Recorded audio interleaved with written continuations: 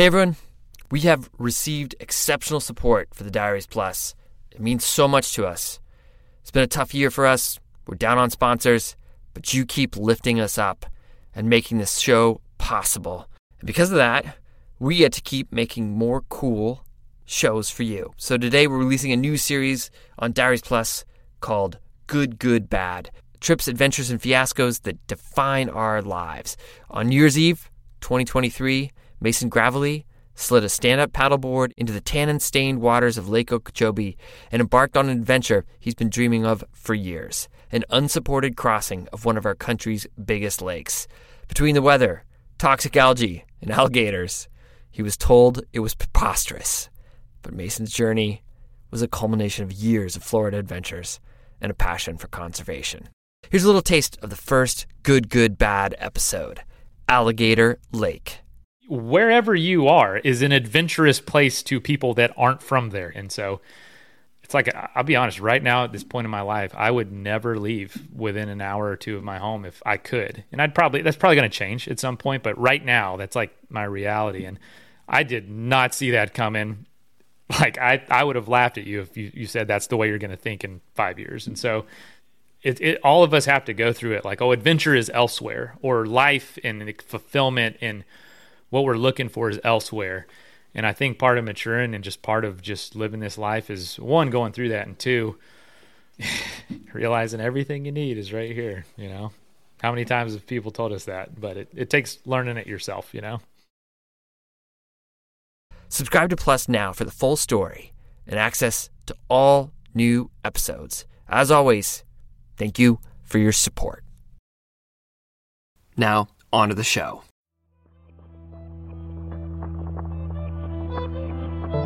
Hey everyone, a quick warning. There's mature language and topics covered in this episode, so if you're listening with little ones, it might be time to turn off. So the first day I left from the West Coast and headed inland, I stopped at a gas station for a lunch break. This is Mary Ann Thomas. After 77 days of biking up the West Coast, she began heading east along Washington's Highway 20. And heard an Indian accent go by, and I looked up and it was just a white guy walking by. So initially, okay, I definitely didn't hear that.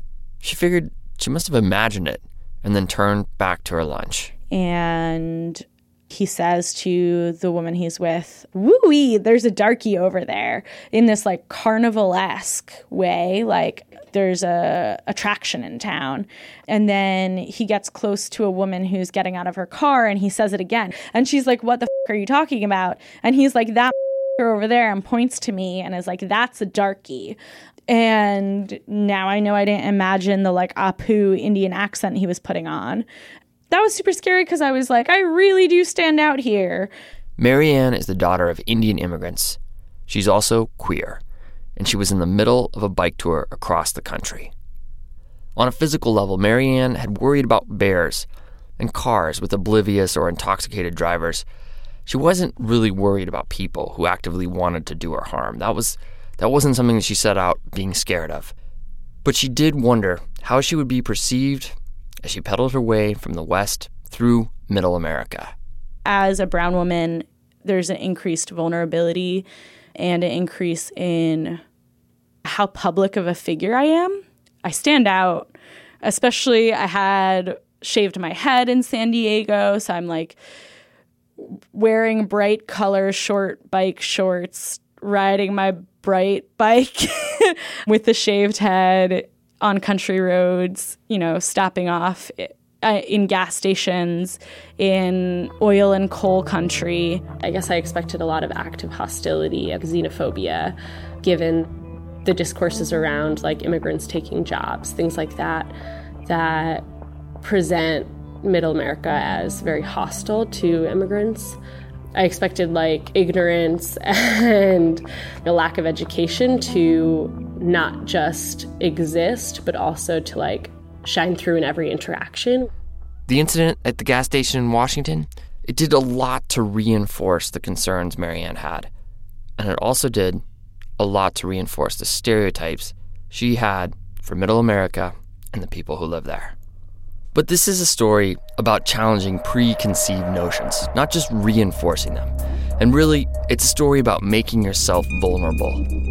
There's a risk involved in going to places where you stand out, where you're not like everyone else. By definition, you won't feel comfortable, especially if you're trying things that you're not already good at. But making ourselves vulnerable, stepping out of our bubbles and out of our comfort zones, is how we grow. It's how we develop our skills. It's also how we gain perspective that allows us to challenge our own assumptions.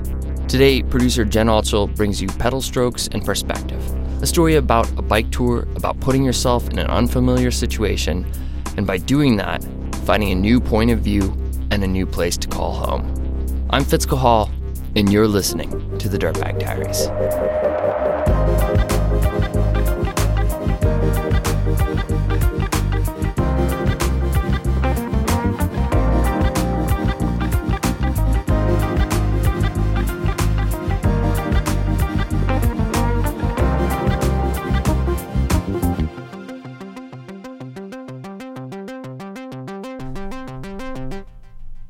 In April of 2014, Mary Ann left her job as a nurse in NYC and took the first pedal strokes of her tour across America.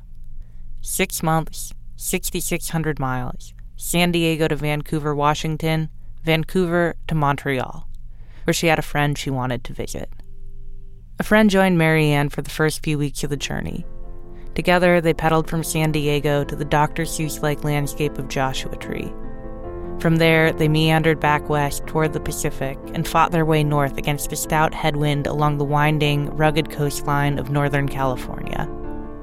In Oregon, Mary Ann waved her friend goodbye and continued solo, through Portland, up into Washington, and onto the Olympic Peninsula, where it rained every day, even in late June. From the Olympics, she crossed the border into Vancouver, BC, then spent 4th of July with friends of friends in Blaine, Washington. She detoured often, more interested in experiences than miles. She didn't map out her route ahead of time. Her only rule was that she would move slow. Take a week to explore each city, 4 days for each national park. By the time she turned east, she had been traveling for over 2 months, put over 2,200 miles on her bike, and things had gone remarkably smoothly. As she wrote on her blog at the time, "On this journey, I have cried only tears of joy and never of regret or sadness." Then, on the second day after she started east, she pulled over at that gas station picnic table in Washington. I packed up my lunch, got on my bike, and rode away, very fearfully rode away. I now have to ride out of this town, and there's only one road going through it. He knows where I'm biking. And then I got a flat. And at that particular moment, she discovered that her bike pump didn't really work. And so I'm on the side of the road with a pump that doesn't work, trying to fix my flat, and just fear spiraling. The next gas station was 8 miles down the road, and she really didn't want to go back to the last one. She needed a ride, or someone with a bike pump. And then you're confronted with how wonderful and nice people really are. A cyclist out for his afternoon ride pedaled up and gave Mary Ann a CO2 cartridge, which inflated her tire well enough for her to make it to the next gas station. It all worked out. Mary Ann pedaled through the rest of Washington, across a narrow swath of the Idaho Panhandle and into Montana. She made a loop north through Whitefish, up to Glacier National Park, then back down toward Flathead Lake. The scenery and the landscape of northwest Montana stole her heart. The endless sky, the mountain passes, and the miles of winding descent from them that felt more like flying than rolling over pavement. But as she rode past rural homes or through small towns, her fears about that part of the country would rush back to the front of her mind. A lot of riding there is, 6 inches worth of shoulder. People are going real fast, not giving you a lot of room. And then also, as you're passing people's yards, there's 10-foot by 10-foot signs with the 10 Commandments on them. Just as her nerves began to rise, she felt that awful grind and wobble of metal on pavement. She got her second flat of the trip on a 2-lane country road just outside of Big Fork, Montana. I probably hadn't changed a flat alone in at least a year. She managed to get a new tube in the tire, but couldn't get the tire back onto the rim. She picked up the phone to call a friend for advice. Then as soon as I got on the phone, within like 30 seconds, a young man in a pickup truck stops and asks me if I need help. The man struggled with the tire for a moment, then dug around in his truck and found a bottle of auto lube, which he used to slide the tire back onto the rim. Marianne thanked him, and he drove away. And then within another minute, 3 motorcyclists are coming from the other way. They again see upside-down bicycle. And so they stop and ask me if I need help. She thanked them for stopping, let them know she was okay, and they rode away. And then a third person stops, and she says, "Hey, I saw that it looks like you're okay, but do you know where you're staying tonight?" The woman, Diane, told Marianne there was a campground in town, but if she wanted, she could pitch her tent in her and her husband's yard. And ended up having dinner with her family. And what that night was for me was realizing that, in these small towns, there are so many different versions of people. It wasn't like she was this version of Christian, conservative, middle America that I had in my head. She was somebody who was well-traveled, was really active and involved in her community. Her and her daughter and husband went kayaking every weekend. It just showed me that there's the ability to have a lot stronger connections in a smaller community, and that small towns can look like anything, right? Sure, there can be a really conservative small town, but there can also be one where a lot of people are genuinely invested in being open to new life experiences and being open to outsiders, and that I didn't have to be met with suspicion just because I was a small brown stranger. From Big Fork, Marianne traveled southeast, tracing a diagonal line across western Montana. She stopped in Missoula, in Yellowstone, in Jackson, and then rode up the Continental Divide. On her way down the eastern side of the divide, she rode over 100 miles in a day for her first time. She continued across the endless prairie and high desert of eastern Wyoming and into South Dakota. In South Dakota, she paused for a week to volunteer on the Pine Ridge Indian Reservation, a place that has been referred to as ground zero for Native issues in the U.S.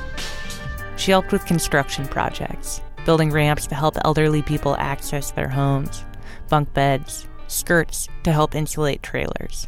That week on Pine Ridge, multiple Lakota people had said over and over again, this is the most racist state in the United States. And so, hearing that over and over again and then being okay, I guess I'm going to ride through South Dakota was, pretty jarring. Nonetheless, Marianne continued east.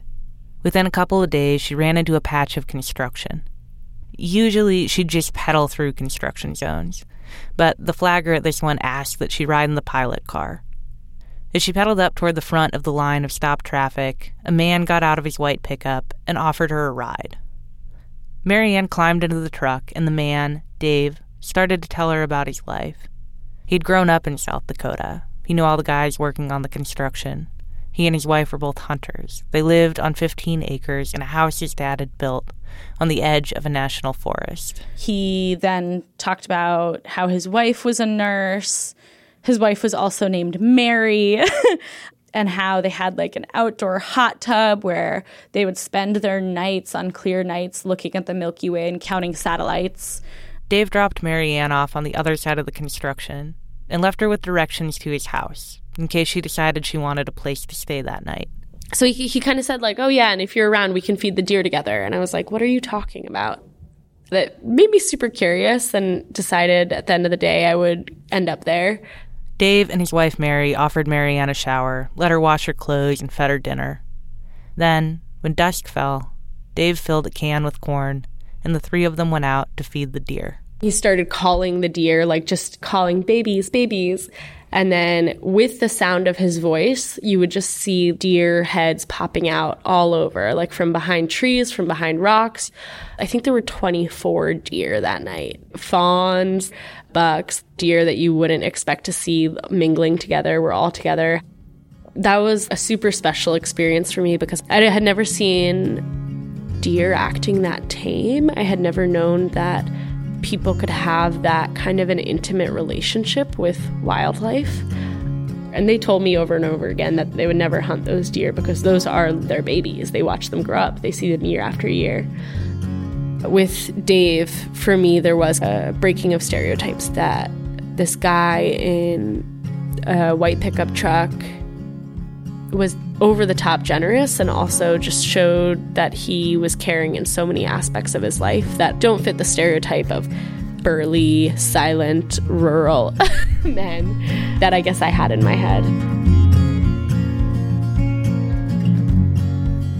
In Ferguson, Missouri, after the death of 18-year-old Michael Brown on Saturday. He was shot to death by a police officer while he was unarmed. Before she got on her bike the next morning, Mary Ann's assumptions about small-town South Dakota were challenged again.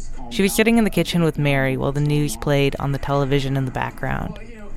The Michael Brown shooting, the incident where a police officer shot an unarmed black man in Ferguson, Missouri, had just happened, and footage of the clash between the protesters and the Ferguson PD flashed across the screen. I didn't want to say anything about it. I didn't know what her politics would be and didn't want to start like a political conversation, but she actually said something like, it's terrible what they're doing, it's just too much. And I was kind of like taken aback. In my head, I'm thinking like, is she talking about the protesters? So I just said, oh, what do you mean? And she explained that she thought that the police were being over the top, that anybody could see that it was too violent, that the police were out of hand. And that was interesting for me because I had automatically assumed that she would be on one side, and she was totally not.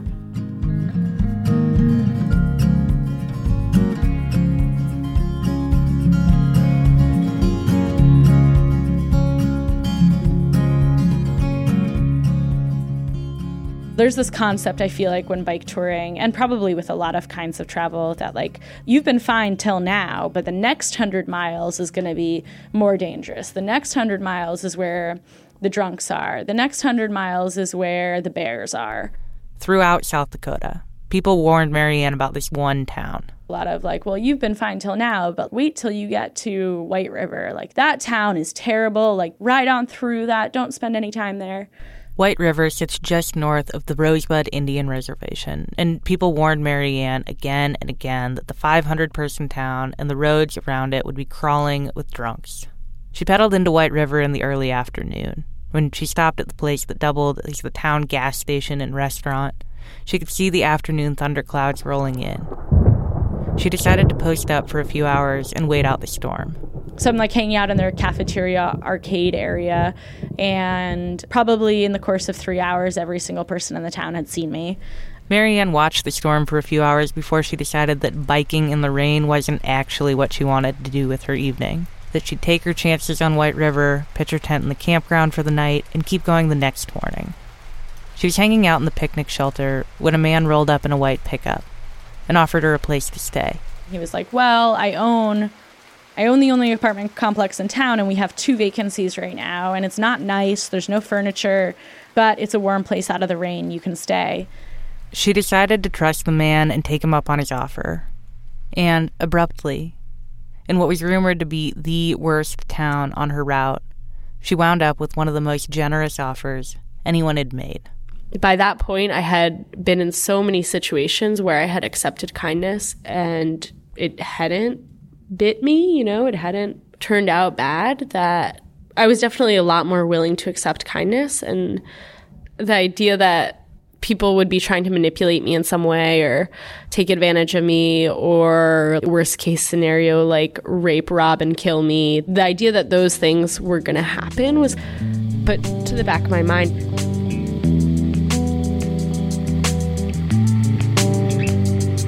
From White River, Mary Ann traveled northwest to Minneapolis and across northern Wisconsin. On the Upper Peninsula of Michigan, she and a friend watched a spider spin a web in front of a sunset across Lake Michigan and rowed a canoe out onto the lake to watch the Milky Way appear on a clear night. She visited a friend in Detroit, then crossed into Ontario. She rode the final 550 miles to her endpoint in Montreal, just as the rains of Canadian winter began.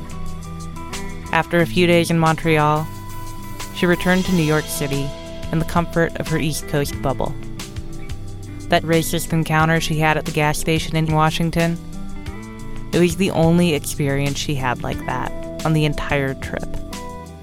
That was a challenged expectation, that there was only one moment of like true fear that somebody was out to harm me. The whole rest of the ride, I was like, okay, 2,000 miles in, still just that one moment. 3,000 miles in, still just that one time. 4,000 miles in, still just that one time in Washington. And it was like, by the end of the trip, it was like, okay, I had one extremely scary moment, but there was actually no action taken on that. There was actually no harm done at the end of the day.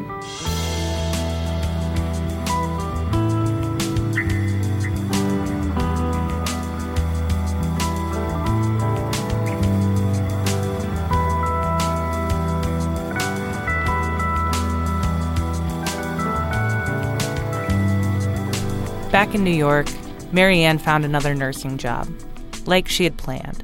And I kind of found the city intolerable in a lot of ways. I would go to work, and there was one night where 3 of my 4 patients just wanted to talk to me about India, about the one movie they saw where there was an Indian person in it. Just wanted me to be like an expert on brownness, as if like a country of 1 billion people can be represented by a single person in New York. And I do have a very close relationship with my ancestry. My family's gone to India every year since I was a kid. But it's frustrating when people are only talking to me about that because that's the only thing that they can see.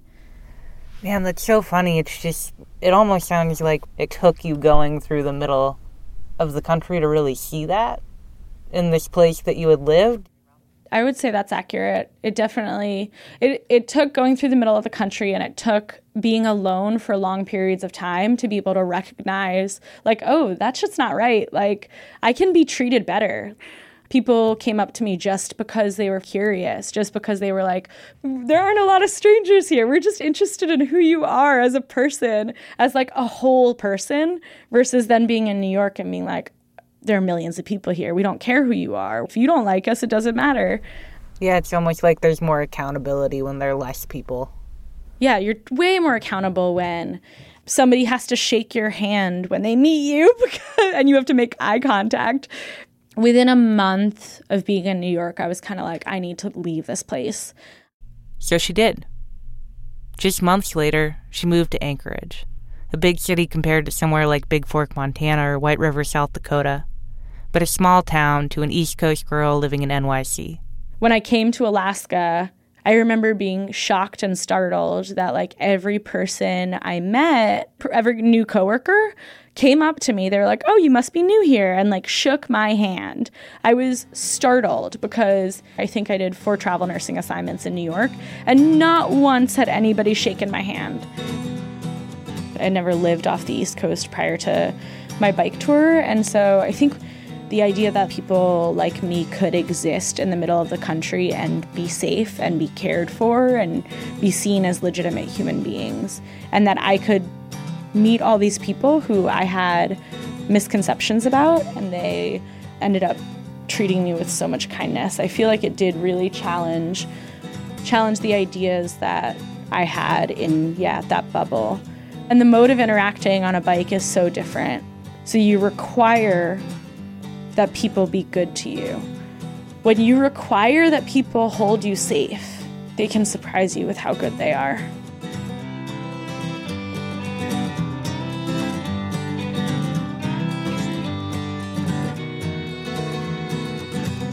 I've been waiting on a train back in my old hometown. Man, I don't really want to leave here, but I just can't seem to settle down.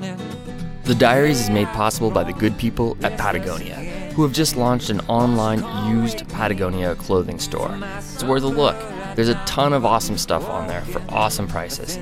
Or if you've got a piece of gear that you don't use anymore, take it into a Patagonia store. They'll give you credit to buy something else you will use, and then turn that garment over to the online store. Visit wornwear.patagonia.com to learn more. Additional support comes from Kuat Racks. Mountain biking season is totally upon us. Been riding for a while now. Don't settle for that janky rack that you've been using for the past decade and still hate. Visit kuatracks.com and check out their lineup of sturdy, easy-to-use, and good-looking hitch racks, roof racks, and accessories. Kuat, because you love your bike. And support for the show also comes from our newest sponsor, Vossen Brewing, a new Virginia-based brewery crafting delicious farmhouse ales that make for the perfect end to a long day outside. Their Richmond Tap House will open its doors in the next few months. Follow them on social media or visit VossenBrewing.com to track their progress. And you guys, you also make this possible. You're the ones who keep the diaries thriving. Thank you for that. And to express our gratitude, if you donate now, you can download your very own Dirtbag Diaries theme song ringtone. That's right, it's pretty damn rad. Go to our website, dirtbagdiaries.com, and click the pledge button in the upper right-hand corner. Thank you so much for all of you who have already done so. A huge thank you to Marianne for sharing her story. Marianne is now living in San Diego, hiking and trying to learn how to kite surf and planning a bike tour across India. You can find more of her writing and sign up to receive a postcard from her next adventure at postcardsfrommatt.com. Music today from Jacob Bain, Cloud9, Little Glass Men, and Jason Tyler Burton. The tracks are courtesy of Free Music Archive or with permission from the artists themselves. Jacob Bain and Nis Koto composed our theme song. You can find the links to the artists at our website, dirtbagdiaries.com. This episode was produced by Jen Altschull, Becca Cahal, and me, Fitz Cahal. You have been listening to the Dirtbag Diaries. Thanks for tuning in. Feet above this, I'm 10,000 feet above this town.